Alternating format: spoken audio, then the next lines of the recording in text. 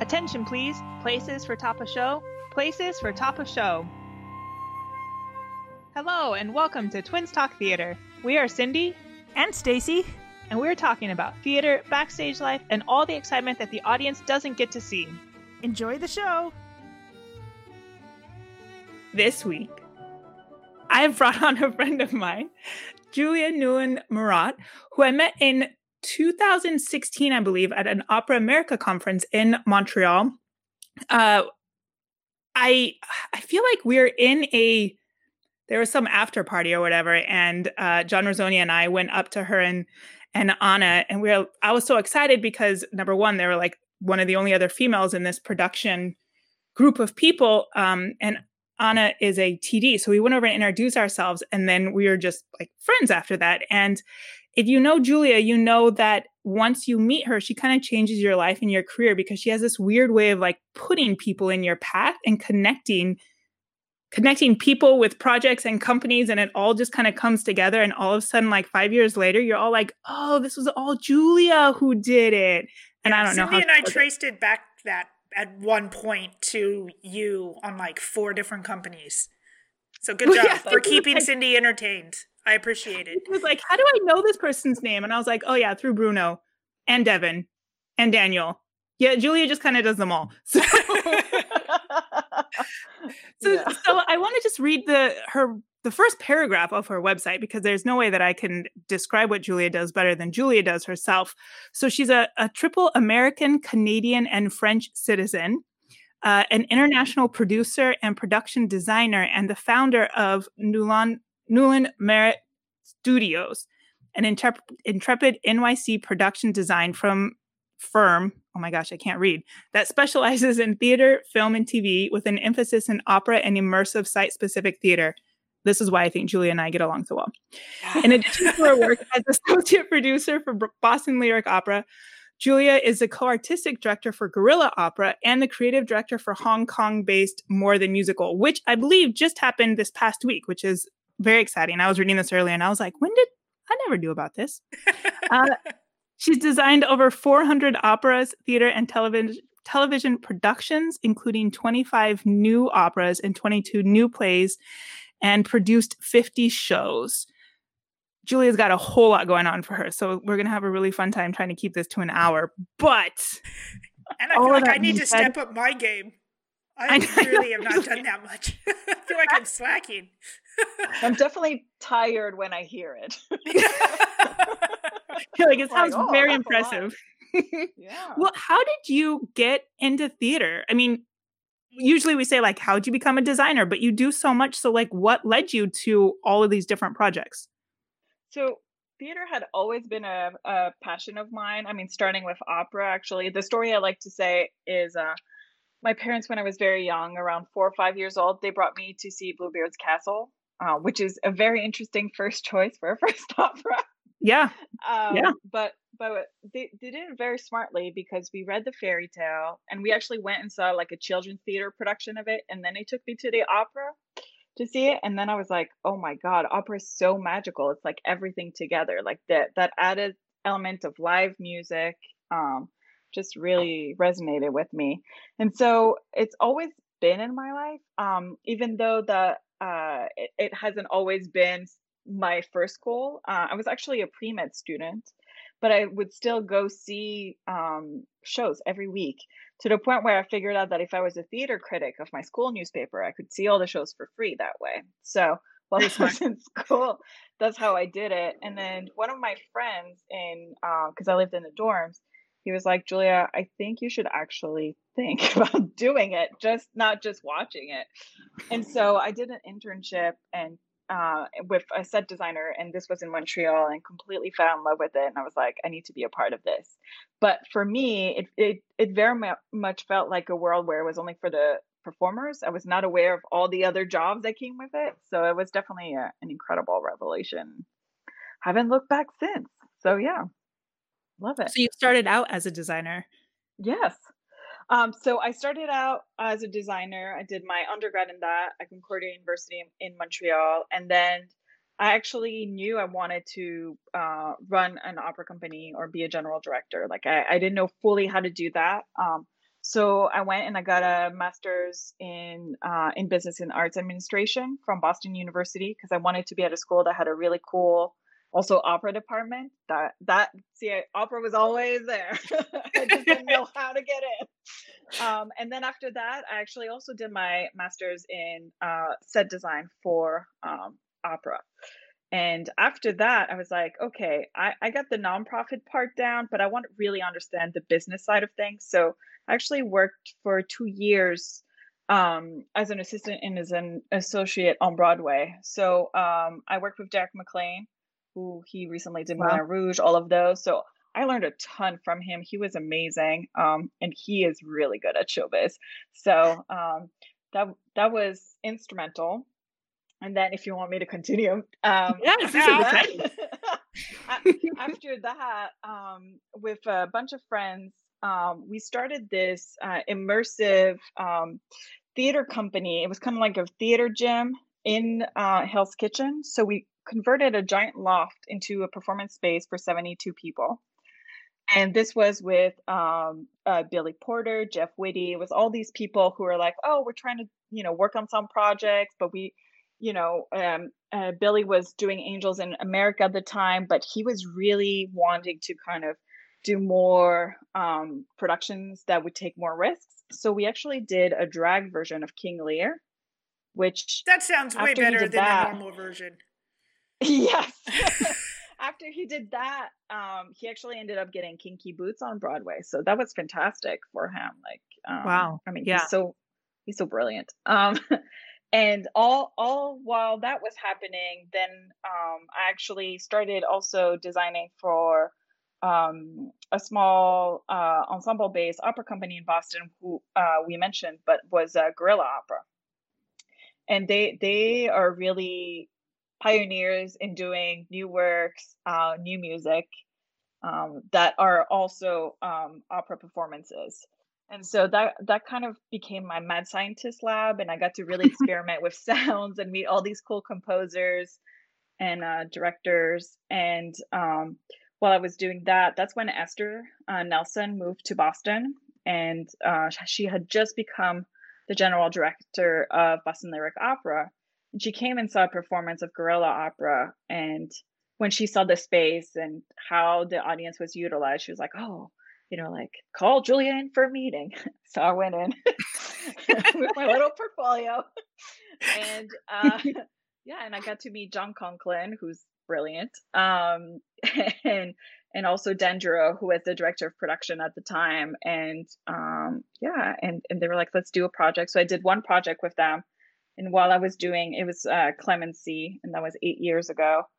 And it was a site-specific opera at the time where not a lot of companies actually did alternative spaces. And it's very hard. Like I realized when the audience walk in, they're like, oh, this is so cool and amazing. But actually, acoustically, it is the hardest thing you could do. Yes. So I did that show, and I guess I used a space really well because Final Dress, the director of production, it took me to the restaurant, and then he like slid a piece of paper towards me, and I was like, this is ominous, what's happening? And like, am I fired before my first and he's like, inside is a job description. And I was like, okay. And he was like, we would like to talk to you about coming on board as our associate producer. And I was like, oh my God, yes. He's like, well, you have to look at the job description first. And I was like, that's true. But I was so excited because I thought they were so cool. And that was 8 years ago, and I'm still there. So what is the job description? Yes, that is a great question. And how much has it changed over 8 years of time? Yes, it's an ever evolving job description. Also because keep in mind, what BLO was 8 years ago versus what it is now is completely different. 8 years ago, they used to do one annex show, and then they used to be in residence at the Shubert Theater in Boston. And 2 years into working at BLO, then we were no longer in residence at the Shubert Theater, and the entire city of Boston kind of became our venue, which is super fun and exciting.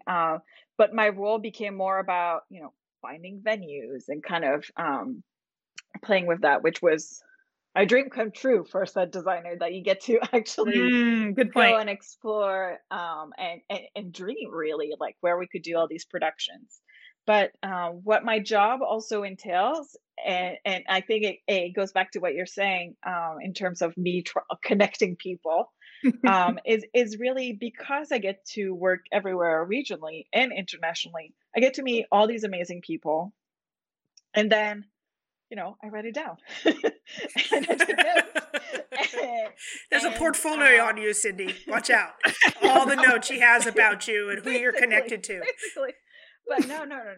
But more like, then, I keep track of like, oh, this is a really exciting composer, and it's not necessarily people who are specifically doing opera, but people I think are very exciting and could be very exciting for the opera world. And so those are the conversations I have with Esther and John, and we talk about, oh, let's bring in this director, or like, have you heard of this piece, and things like that. I mean, like a great example, for example, was at the Opera America conference. I believe it was actually the Dallas one. I had never heard of the Handmaid's Tale opera, and our friend Julia from Minnesota Opera was talking about how they did it 10 years prior to that. And I was like, oh my God, there's an opera about, Handmaid's Tale. And it had just started coming on Hulu. So it started being a part of the pop culture, the book, but not so much. And so kind of dug into that. And then I was like, that's right. And it's also set in Boston, because I love doing, Boston based narrative, because I think that's very exciting for our audience as well, to kind of hear stories that are either Boston or Massachusetts. Mm-hmm. So we kind of dug more into that, and then that kind of evolved into the crazy, wonderful production that you stage manage. That it evolved into. Which has been brought up multiple times. Yes. I mean, yes, it was a huge challenge, but I think it was pretty incredible as well. And it's definitely a story worth telling. Yeah. So yes, so my role is anything and everything. Sometimes I'm helping on social media end of things. Sometimes it's, helping write copy for something. Sometimes it's looking at the designs for sites, productions, and checking sight lines, or thinking about audience flow, because that's something I feel very strongly about. And our guest designers don't always want to worry about that. They want to worry more about like the actual, like wherever the area that we're staging the show. Area. Yeah. They don't want to think about where coat check is going to be. So that also is kind of like all encompassing in that way. And I also get to work with one of my favorite people, which is John Conklin. He's brilliant and amazing. Yeah, I have a really good time. And Esther has been very supportive in kind of all the ideas that I have. So, or suggestions. We don't always do them, but I think it's wonderful that we get to actually have these conversations. I think that's what makes BLO so interesting for me. So it's definitely been a crazy, crazy wild ride. All the while, I'm going to segue into Hong Kong. Yeah, because that's only one of your titles, and Cindy definitely read like 15 titles. So, see, and you guys all think that I have too many jobs. I'm going to have Matt listen to this podcast. Listen, women are great at multitasking, so I say let's go for it. Exactly. My other passion is site-specific immersive performances. So I've done anything from short events, either for marketing firms, or like I designed for a few years for the Bronx Zoo. There was like a walkthrough, like scary experience. And then I also did that for the New York Aquarium. Like I've done all sorts of things. But a dear friend of mine, Allegra Libonati, she also does a lot of site-specific work. And we got asked to do this crazy 50,000 square feet project in Beijing. And so we had to do a Peter Pan experience where you actually got to walk through native camp, crawl in the home on the ground, hang out with the mermaids in the mermaid lagoon, and we had a full scale pirate ship. So that kind of grew very quickly my network in China because I had to be every single scene shot possible because we had to get the show up. But not only were we doing a show, I was also in charge of building the building that the show was being performed in. So I learned a lot about contracting in Beijing real fast. So it wasn't like an actual place that you were just loading into. No, it was like a slab of concrete, which we ended up having to drill into because we had to run cables. But wow, yeah. So that was a really interesting experience. And so like I kind of grew my network there. Met a lot of people, and because I also in the US kind of built a niche for myself for doing immersive or site specific shows. I was talking with this opera company that we're developing actually a Carmen set in Hong Kong to be performed in Hong Kong. That was supposed to be performed last year, but then they were there's all these manifestations, and then the pandemic hit when it got pushed to this summer. So now it's pushed to next summer. But I've been very much in conversations with them about, what kind of presence they can have in the US and what a huge asset it would actually be, because there's some really incredible Asian singers in the United States. And it really then creates this exchange that they get to perform in two countries, which would be incredible. So I'm helping like curate that and also kind of build a framework for them. So it's been very exciting. So do you have a lot of like 3 a.m. Zoom meetings with Beijing, or have you flown out there a number of times?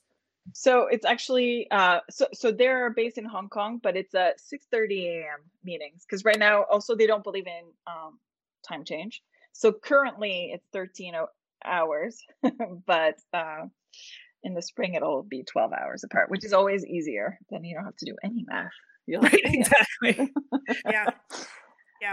Yeah. I got to calculate constantly 3 hours to see where Cindy is. And sometimes our parents go to Hawaii, which is in 3 hours the other way. So trying to call people, I got to be like, okay, who am I calling and what time zone are they in? No, I love it. And what's cool about this company is they do 90 minutes productions of any of the war horses to kind of, and I think it's super smart, especially now in a pandemic time where we don't want intermissions and we kind of want just a compressed version. I mean, people's attention span is no longer able to sustain the ring cycle. We barely sustained it when we were. I've seen 2 of the ring cycles, and they're like 4.5 hours each. One of them, when we were in London, they actually had a 30-minute meal break, and people brought food. Well, they had like an hour and a half meal break because we didn't know that. Yeah. I do this thing. I don't know if people know they can do this thing, but I do this thing when I go see a show at the Met that when I arrive, I pre-order my intermission drinks and my snack so that when intermission hits, it's waiting for me on the side of the bar. I don't have to wait that crazy long line. So, that's smart. Hot tip, everyone. Yeah, that sounds excellent. Yeah. Because usually by the time you're like waiting in line and you get the drink, like they're ringing the bell. You hear the bell. Yeah. And forget about trying to go to the bathroom. Nope. Just isn't going to work. So I go straight to the bathroom, then I grab my snack and drink, and then, I enjoy the intermission.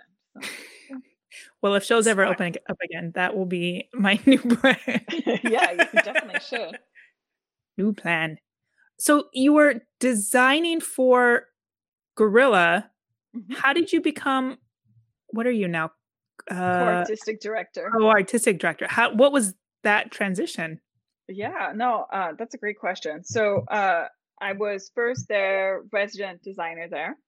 And then I became director of production. So kind of all encompassing anything production. And then 2 years ago, Aliana and I became co-artistic director. Something to know about Gorilla Opera is that it's a ensemble run artist led company. So because you're absolutely right, it is actually pretty unusual for a set designer to be running a company in the opera world. In theater, I'm not going to say common, but it's much more common. Yeah. Because we've seen lighting designers, costume designers, but in opera, it's definitely something new.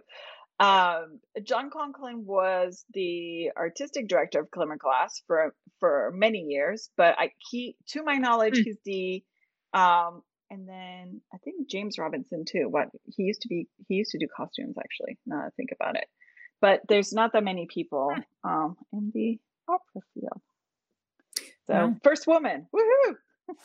Yeah, yay! It is awesome. Yeah, it's always so cool.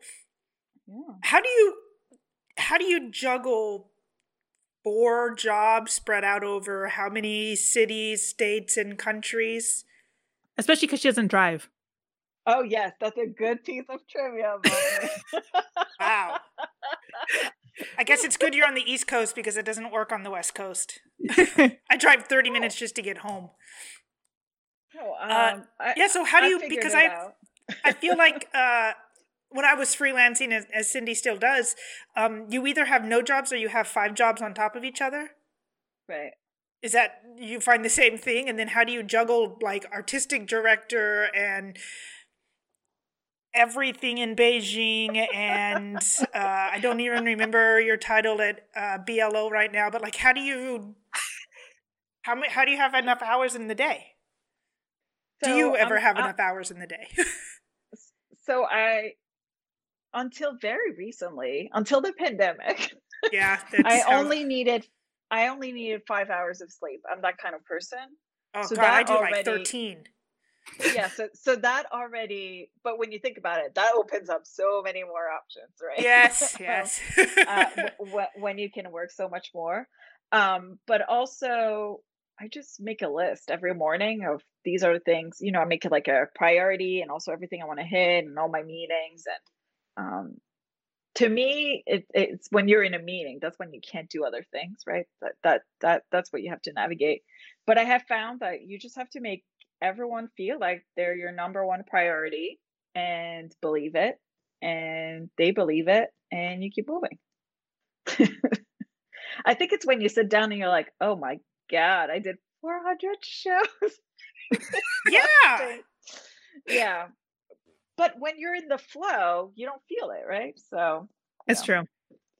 And I've been extremely lucky that even in this pandemic, I've been just as busy. There was a solid month of like, oh, we're slowing down, but it felt more like pre-production, getting ready for other shows because I kept working.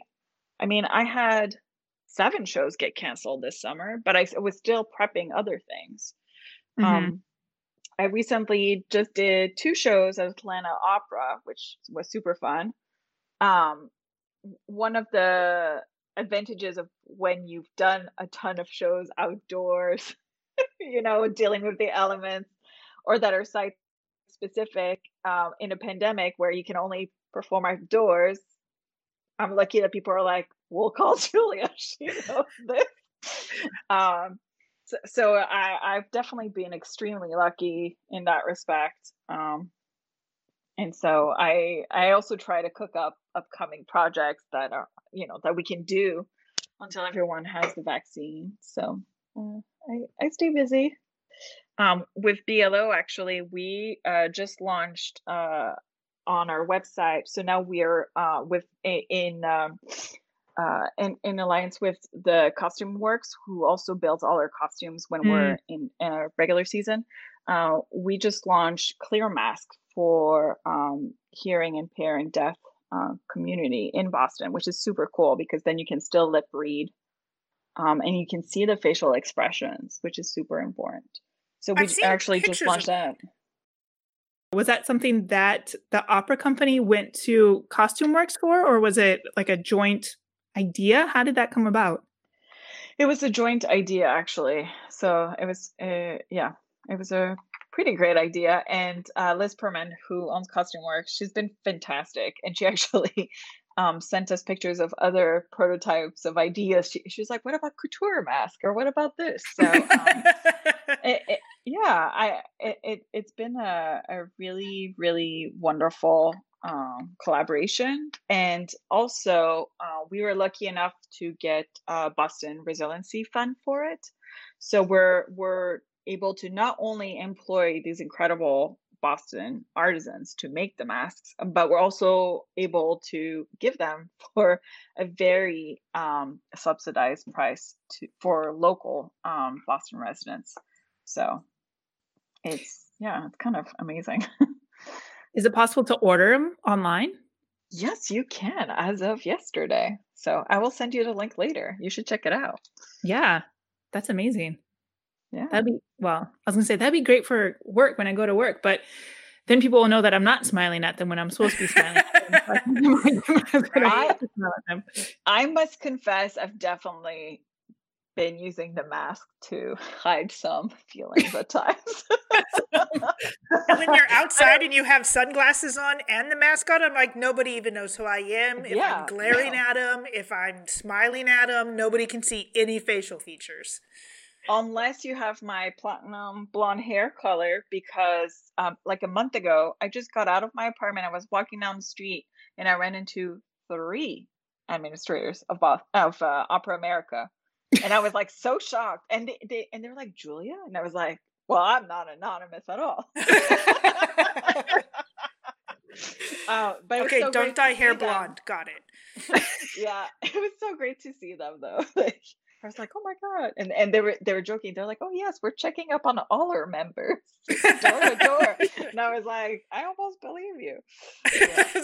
I'm so bored. I just want to see people, even at 6 feet away. Yeah, no. So walking around Manhattan, I'm sure that's possible that you run in, especially up there. I know a lot of, I guess performers mostly up there, but music people, bunch of music people. That's true. Very true. Jumping a little bit. No, what were you going to say? Usually it's me and Twin talking on top of each other. No, I'm sure we were going to segue to the same thing. So you go right ahead. Well, I was going to go, since you mentioned earlier that you were the first female co-artistic director of a company. I believe of an opera company. Of an opera company that started out as a designer. There's a lot of things that Julia's first up. I do want to talk a little bit about, because Opera America, we're both in this group together, but Opera America has a women's opera network that was started a few years ago at an Opera America conference that has become really big. And they have a mentor-mentee program, which you were a mentee of 2 years ago or last year? Yeah, last year, actually. It was an incredible experience, and I cannot recommend it enough. It's really in the spirit of, actually lifting each other up as women and kind of helping each other. And one of the things that I was realizing was I am in this privilege bubble, if you will, where at BLO, my general director is a woman, and my co-artistic director at Gorilla is a woman. And so for me, I'm like, oh yeah, this is normal. But it really is actually quite the opposite. And for me, what I wanted was, because I very much want and will be a general director. Good. We're gonna get there. I wanted to not only grow my women tribe, right? Like meet other administrators. But I also wanted to specifically work with a woman general director that was not Esther, to kind of get some perspective of, what are some of the things that I need to work on or not, or, feel secure about. And I had the privilege to be matched, if you will, with Cheryl Hickman, who's the general director of Opera on the Avalon. And so they're based in Newfoundland. And she started that company from the ground up. So she was a singer, and then she started it, and she's a rock star. And so for a year, we would do check-ins and kind of talk about anything, but also we had like a list of things that I felt I wanted to work on as a person and also as an administrator. And she was fantastic. She kind of gave me tips. And one of the things I wanted to talk more about was, being there for my board without feeling like I have to be there 24/7. And that's definitely something that we worked on together, which was fantastic. But yeah, lots of other things too. So to me, it was very eye-opening because I realized it is very much a reality that I can be a general director and that I should just keep, pushing ahead. And that I actually have all the tools that I need. And so that was great in that respect. Because I've always been timid of, I'm coming from the design side, they're gonna, because in opera, it's so much music based, even though I do casting, I pick operas. I feel like for them, it's like that final step that they're like, oh yeah, but no, that, that's weird. So do you have any music training? Yeah. I mean, like from school, but I don't have a degree in music, but but you can read music and Cindy says words and I'm like, yeah, that passed my music knowledge skills. Yes. No, absolutely. But there's so many general directors who can't. That's why it's a little surprising to me at times, but I'm navigating. Well, I've met just regular directors who can't read ground plans. And to me, a ground plan is so obvious. And they're like, oh, I didn't know the wall was there. It's right here on the drawing. Oh, that's what that is? It's like, how long have you been directing? How can you not read a ground plan to know what you're staging in? Yeah, no, absolutely. And that's the arts, right? Everybody has different ways that they actually do their work. Some people are very good at looking at a model, and I know other people don't understand models, but they're great at ground plans. Yeah. Things like that. Changes. Or a sketch. They can't see depth or things like that. Mm-hmm. So yeah. I've always found it interesting that general directors, and I guess artistic directors make more sense, but general directors do come from music background, because to me it should be, I mean, maybe just because I am production, but to me it should be a little bit more production, because that's kind of putting all the pieces together. And I think we have a better understanding of budgets than a singer would. So I always find that interesting. And I remember having a conversation with you in Boston last time that like you mentioned you have a degree in business administration, and like, how to do budgets, how to create all those things. To balance what I was going to say, to balance a budget, but what all of that means, which somebody who is a singer and has never had to think about that. It's just interesting to me that they're always the top choice for, an administrative position. So I don't know why there are not more of us in leading roles.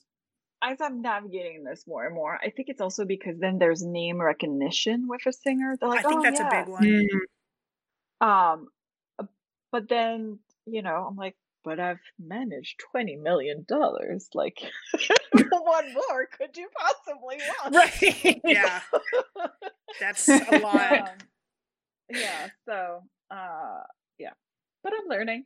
So, but, so the Women's Opera Network has been incredible for the mentorship program, but also, to kind of grow my network, because I've met other wonderful, arts administrators, but also performers through that network too, that I was like, oh, I want to do a project with them, or they sound really interesting and things like that, or let me connect you with this person. So you were the mentee, and then Cheryl was the mentor. So now that you've gone through that, do you think you want to be a mentor and help other people grow and learn? To. Yeah, absolutely. I would love to. I feel like for some people I already am officially, but probably. Yes. Yeah. Because as a technical director, I never meet many other technical directors because stage managers have multiple ones on shows and TDs don't. But I also don't know any, I think we've met, or Cindy knows like one other female TD. So I don't really have other people in the field that do what I do. Right. And so that would be super cool to just meet other people or, yeah, be like, oh, have you had this same issue? Right. Somebody else to talk to. Absolutely. Yeah, because you're absolutely right. Because for years and years, we just keep all these stories to ourselves, right? We just like, we just keep on going and, you know, laugh when the men are also laughing because that's hilarious, even though it's not. And well, oftentimes I do giggle at a lot of their jokes, but I'm so used to being around men constantly that I'm just, that's just how it works. Yeah, no, 100%. I mean, and you know this, when I was starting out, I would show up to a theater and they'd think I'm the assistant. They were like, oh, when is this? Because I was a woman.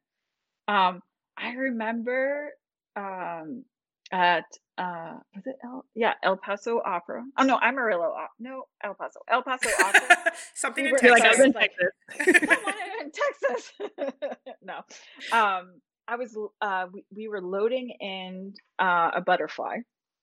This is like 15, 16 years ago, and one of the singers came to me with a note and was like, Julia, I love the set. And I was like, where are we going with this? But he's like, do you mind if we move there's kind of like these lending pebbles that they were about like 18-inch diameter that they would hop from one to another before they would get into like a higher platform.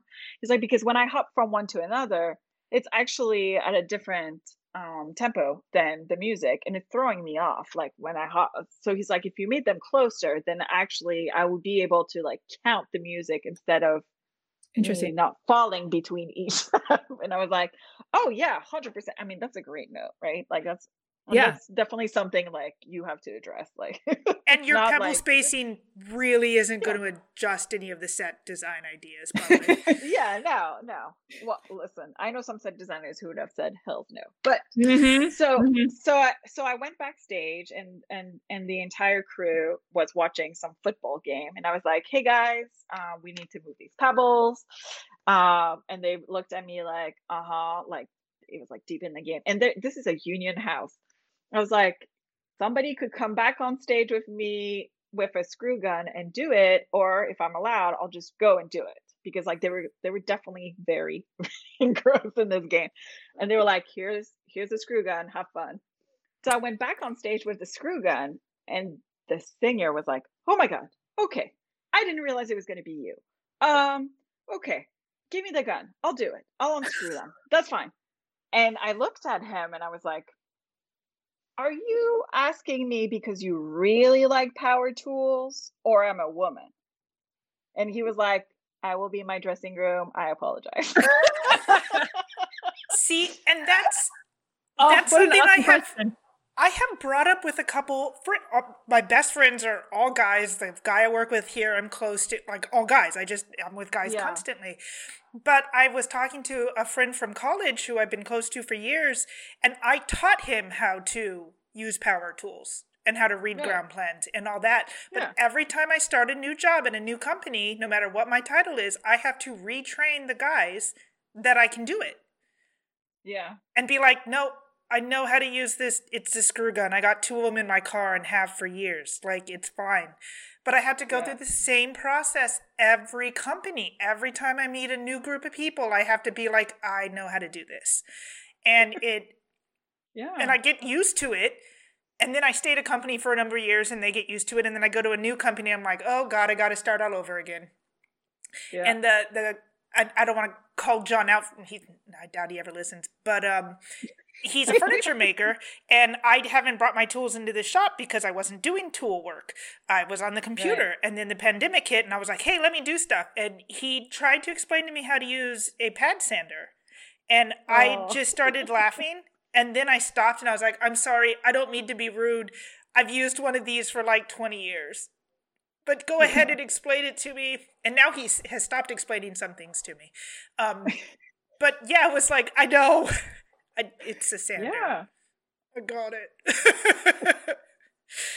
Which is funny because like 2 generations after us, they would even they wouldn't be like, oh, let me get the tool and help you, right? Like I think now these young gentlemen are used to seeing women do everything and anything, and that's exciting. Yeah, but yeah, and I think it'll help other people after me to be like, oh, just because you're a girl doesn't mean you can't do these things. Yeah, which is good, and it's helping. But yeah, it's definitely I got it.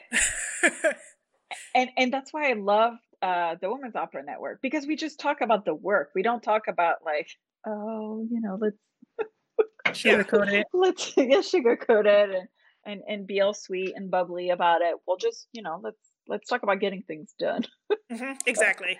But then I think it's also great with the Women's Network. I'm not in it, but just there are some female things like fall harnesses. The 8 shape does not work with my boobs. It just I can't wear the fall harness that way. It doesn't fit. It's not comfortable. Yeah. It's awkward and weird. And we need to have these conversations. Super important. But there's no reason guys would think that. I also think it probably pinches guys in some areas where I'm like, yep, nope, not bothering me there. Because it's just different things. I think in but general, just don't think about it. Yeah. And so it's like, sometimes there are things like that you got to talk about. And the guys are like, what do you mean? And I'm like, look at how this is laying on my body. Not working. We need to order different harnesses that fit us.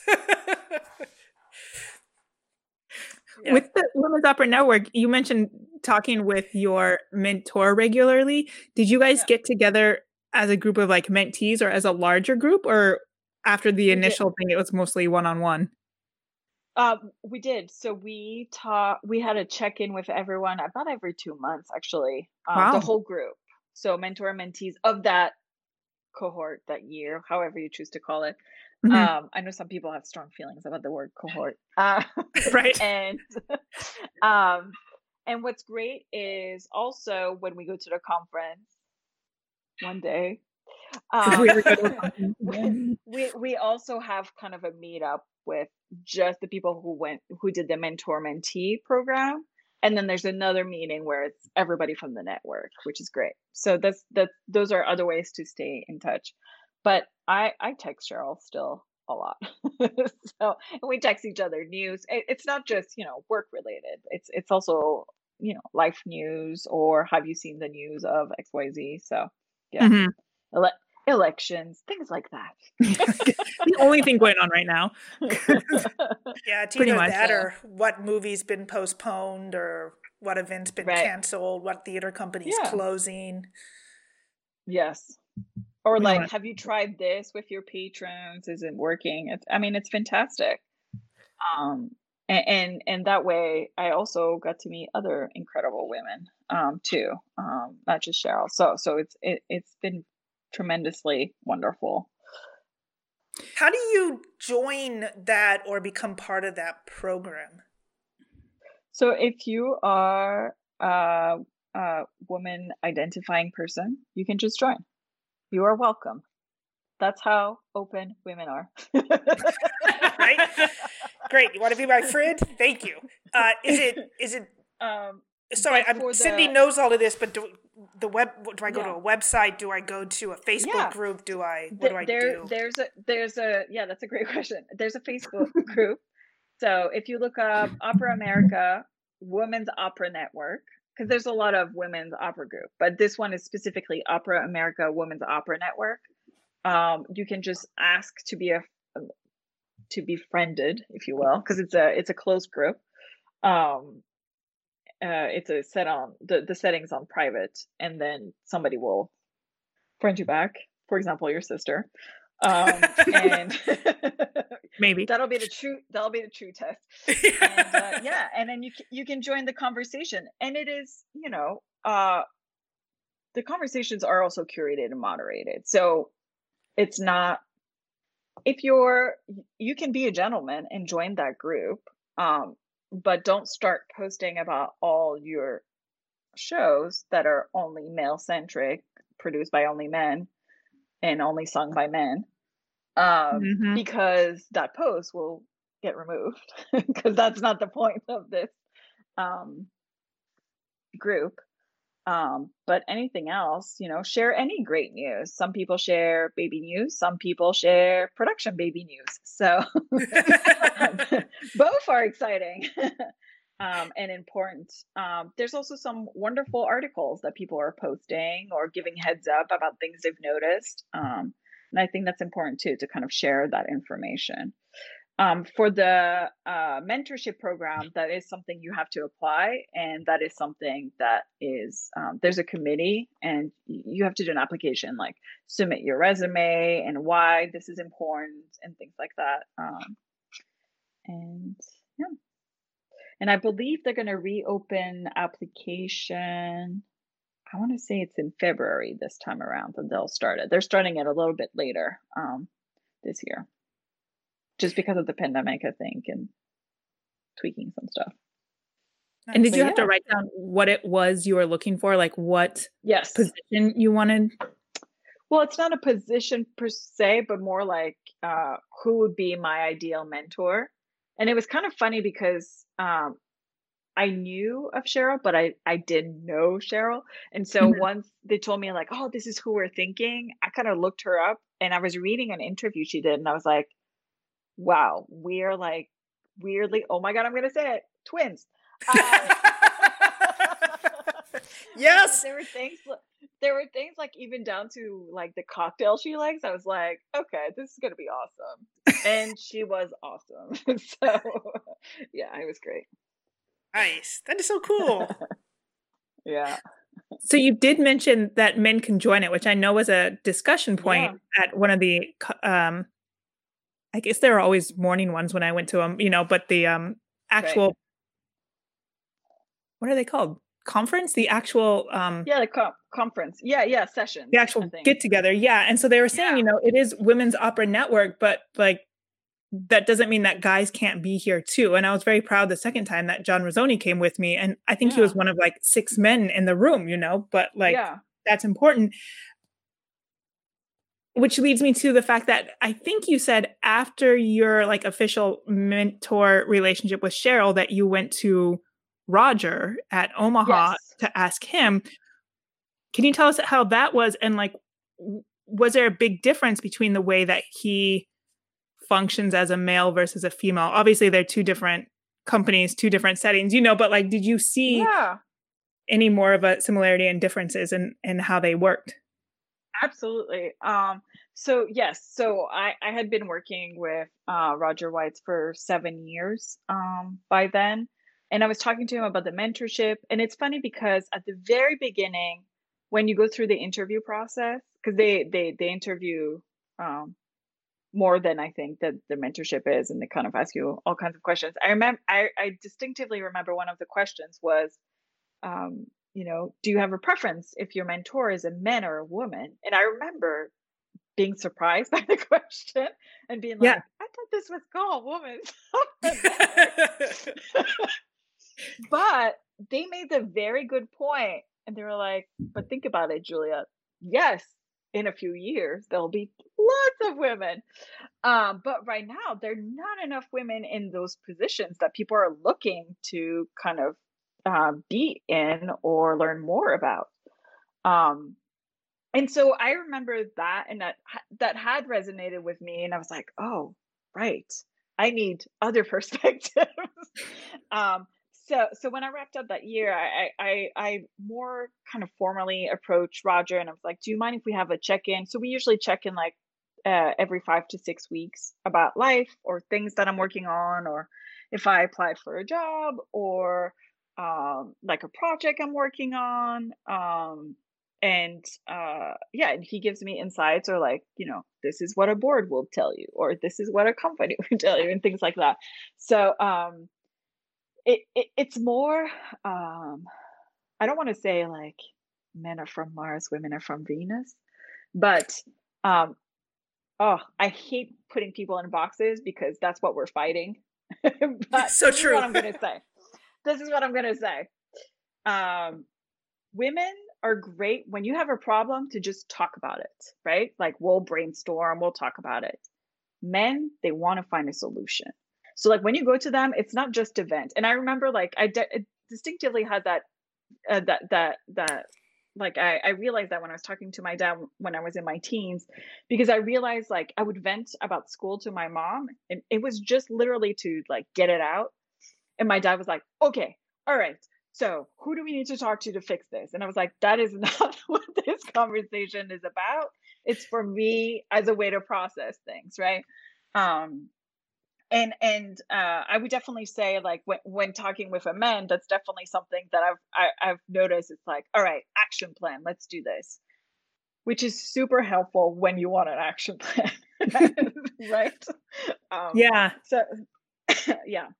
So that's definitely something that I've enjoyed. But also, it wasn't just like, oh, Roger's a man, that's why I'm going to talk to him. But he also has a very different network than Cheryl, because Cheryl is like she knows everyone in opera, but she's also more Canada centric, which makes sense because that's where her company is. And Roger is in the US. So I get to have those insights, which is super helpful. Yeah. It's interesting that you said women want to talk about it and men want to solve the problem, because I feel like if someone's telling me something, I immediately try to solve the problem. To solve it. Or yeah. And I think that's just, we yeah. grew up in a math science family. I mean, our dad's very artistic and weird-minded for being a scientist, but numbers and math and solving the problem make more sense to me.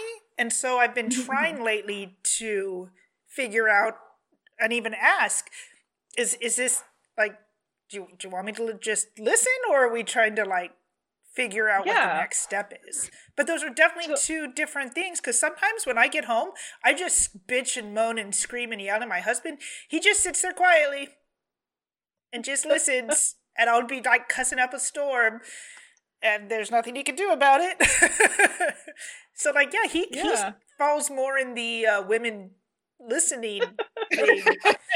And I'm the one who's like, okay, now what, you don't like your job, so like, are you looking for another job? Have you started a resume? Have you applied to places? Right. Like, what's the next step? Right. Huh. Right. And for me, and that's interesting too, because so I like to say my soul is French. We talked about all my nationalities. Yeah. I barely can be American right now. You have 3 countries. but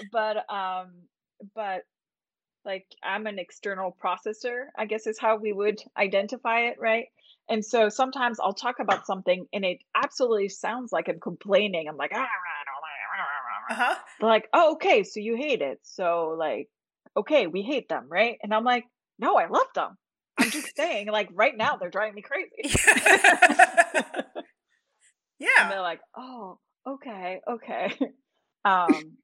And that's why I say sometimes that's my French, because like we just say it and then it's out and then it's done, right? Like we just need to say it out loud.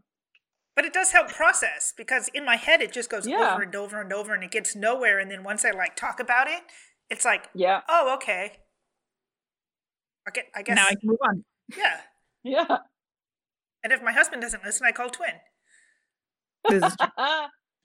And does she say, here's the action plan? Or she says, I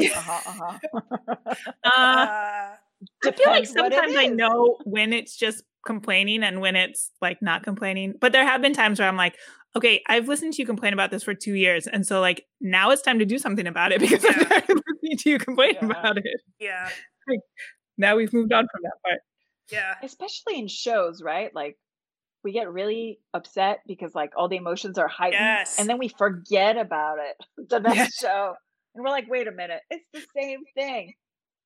So I let me tell you my little insight, because I was like, this pandemic happened, the world has changed, everything will be different. I go into tech, everything's exactly the same. We're still spending 10 hours. We're still complaining about the same things. So let me reassure the entire world, nothing has changed. I guess it's probably good, because I was talking to, she's a I don't know what her title is at my current job. But she's like, I feel like when we get out of the pandemic, we've been so used to not working for so long that I'm going to forget how to work 12-hour days. And I'm like, yeah, I agree, because I have watched more freaking TV. And I only watched an episode a night, but I've watched more TV and had more downtime during the pandemic than I've ever had in my entire life. Like, even in college and high school, because we were still doing theater and AP classes and accelerated things. Yeah. And now I'm just like, yeah, I've made 5 loaves of sourdough bread this week. And it's funny. It's kind of like riding a bike, because I was like, I'm back exhausted after just 2 days. No, we took for 10 days, and I was fine. So good. So I'm not going to lose it after a couple months of doing nothing. Nope. I mean, I would say, like, if you were starting out in your career, that would be very different. But you've been doing it for so many years, it'll be smooth. Yeah, I felt the same with Miranda. I was like, oh my gosh, I haven't got to work 14-hour days again. But yeah, you just kind of go right into it. And all of a sudden, I'm like, I could totally do 6 hours of sleep. This is not a problem, because I was like in that mindset. And like you, I like wake up in the morning and I'm like, okay, here's my checklist of what I have to get done today. Right. And this is what I have to do. And this is how I'm going to do it. And it makes me feel better. I have to say, this new thing this pandemic has brought me, though, that I hope I will maintain post-pandemic, is meditating. Because I used to always be like, I don't have time for this. But the other thing I've done recently, too, was the leadership intensive with Opera America. And so with some of my peers from the leadership intensive, we meditate every day, which is really great. How long do you guys do it? I know a couple people who do it, and they highly recommend it. And we do it trying to shut Zoom. My brain off. Yeah. Wait, how do you meditate via Zoom with a group of people? So somebody has to kind of host it. So there's one person guiding it, basically. And then everybody else mutes themselves, because we know puppies, babies, everything comes, rolling in. And then, it's 10 to 15 minutes. And at the end of it, we unmute ourselves and we say goodbye, and that's it. It's kind of a nice pause during the day. What is a led meditation? Like, is it the same every time? Everybody relax and you go through all that, or no? It's different every day. Yeah, it's different every day. So I love that you use, I mean, I know physically it's to mute and unmute yourself, but it kind of totally makes sense with meditation. Like you're muting your brain, and after, like you're trying to mute your brain, you're trying to mute all of the noise that's coming in. And then after 15 minutes, you can unmute, but it still feels calmer. Yeah, no, absolutely. That's the other really thing cool I started doing only this week, which I wish I had done months and months ago, was finally figuring out how to turn off the self view, because I realized that's what was exhausting me, was to like watch myself react to other people. Yeah. Ugh, it's exhausting, because then you feel like you're on so much more. Yes. And then you're staring at yourself as much as you're staring at anybody else, because you're like, how's my hair? What does my background look like? The shadows on my face look funny. And then I forget that somebody else is talking. Yeah, in fact, I was just looking and I was like, do I need to adjust my camera? Like, your guys' head is much higher in the screen than mine. It really doesn't matter. Nobody can see, but I was just looking at that a minute ago before you said that. Yeah. And that's definitely, I wish actually when I did the webinar a few weeks ago about Women's Opera Network, that's when I became very aware of myself. I was like, there's got to be a way. That was an awesome webinar. Turn off self-view. I've never even thought about looking into that. Yeah. Well, sometimes, like when I'm teaching or giving a talk, I usually just throw a Post-it over my head, like on the screen. But then I realize I still sort of see myself, and then I draw, and you're like, that. So this is so much healthier for me. I know we're probably getting close to the end of the time, but you've mentioned this a few times that you teach. And we haven't even talked about that at all. Oh, yeah. What is it you teach, and where do you teach, and how during this time are you teaching? Yeah, I think we hit an hour, but because of the starting and stopping and Twin doing the intro like 4 times, it's fine. Nice.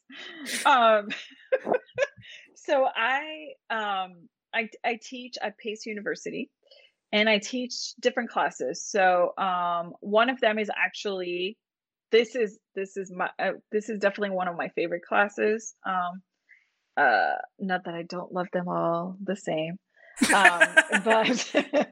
But it's actually teaching design to directors, and that is like nice. That sounds cool. It is groundbreaking for them to like understand ground plans, or like having, one of my favorite exercises is I divide them into teams, and then I give them each a different fairy tale, and then I'm like, your costumes, your lighting, your scenery, blah blah. So but I email them all individually, so they all show up with what they think their show is going to be, and then they realize when they see the rest of the team that their version of Little Red is completely different as somebody else, and I let them work at it for an hour, so they're negotiating, right? Like, oh no, she's like this, blah blah. And after an hour, I'm like, so you're doing the children's theater version of it, and you're doing the opera, and you're doing the musical, and you're doing the site specific. So then they're like, our concept doesn't work. We're like, welcome to producers. That is exactly what you're going to do. Serious. So yeah, so I love that. I also teach set design for juniors and seniors. And I also teach showcase. So it's kind of having people from the industry to come and kind of see their portfolio on their senior year. And also like producing and administration, contract writing, and all that. But it's funny because I was already sort of teaching remotely. I mean, Cindy has definitely seen me in a lobby teach a class while tech was getting prepped. So I was already ready for Zoom before it happened. It just so happens that now they always see the same background behind me. So that's the difference.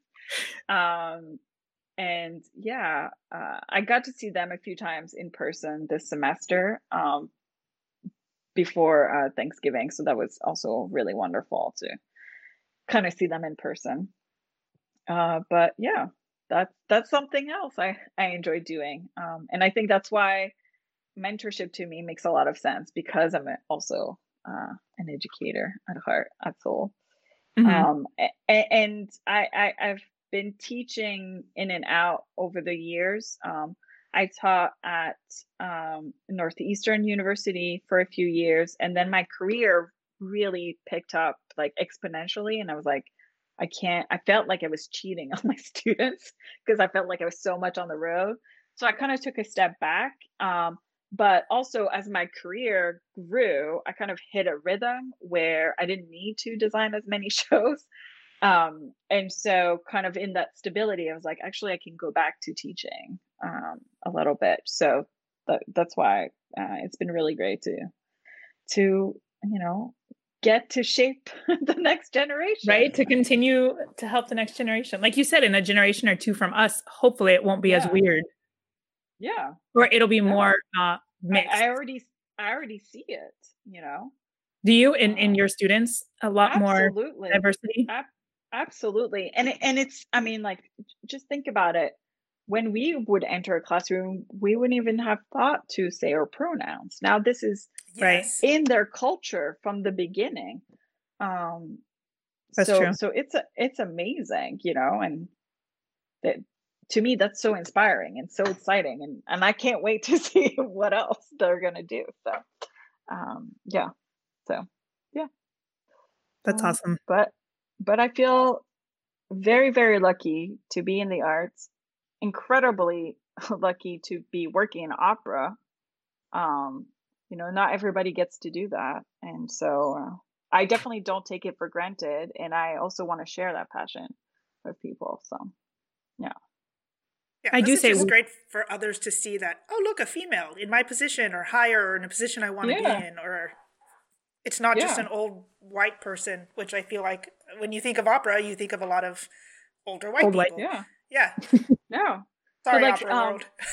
Yeah, no, but like you had Bruno a few months ago, right? Mhm. On your show, and we met doing a show at Loft Opera, and he met me and he was like, "Okay, I need to do more of this." Like, how what is this? Yeah, that's And, so Bruno because he's like, do I want to yeah, be a director? Do I want to do this? Do I, stage manage, yeah, AD, direct? Yeah, yeah. he just wants to do all of it. Yeah, and I think it's great. And we sat down and I was like, okay, here are the steps. Here's what you got to do. Because like the other thing when you're starting out, it's like we forget the pay our dues, right? Like we're like we're ready. We're going to call a show and we're going to design the next day. But we actually have to learn some stuff too. And outside of Um school, because what I learned in yeah, school, though it was useful, most of what I learned was not in the classroom. was very different. Yeah, me too. Like when actually I got to work with Derek, I was like, oh, that's really what a budget is, not the cute school budget. Yeah. You know. So no, absolutely. And so it's been great to get to work with Bruno as well because I've seen him grow exponentially as an artist, and I just can't wait to see what other projects he's going to work on. So yeah, I think the next generation is very inspiring. It's great to hear because there's always that, Yeah. theater's dying. It's like, no, there's still lots of us who care and want to work in this No, field. it will not. I mean, there's theaters from the moment we walk the earth, right? Like if you look at the Lascaux Cave, that's your first scenic painting right there. The moment you found a pigment, that's it. Yeah. The first fire, that was your lighting, and the cave was your acoustics. There you go. So yeah, it's it the always industry makes me, that's been dying for how many years? I know. It's like the oldest joke, I guess. Yeah. Yeah. Yeah, and I definitely see my mission in life to make opera relevant because so many people associate it to, oh, that's 400 years ago, like now it's musicals, and I'm like, it's a world for all of it.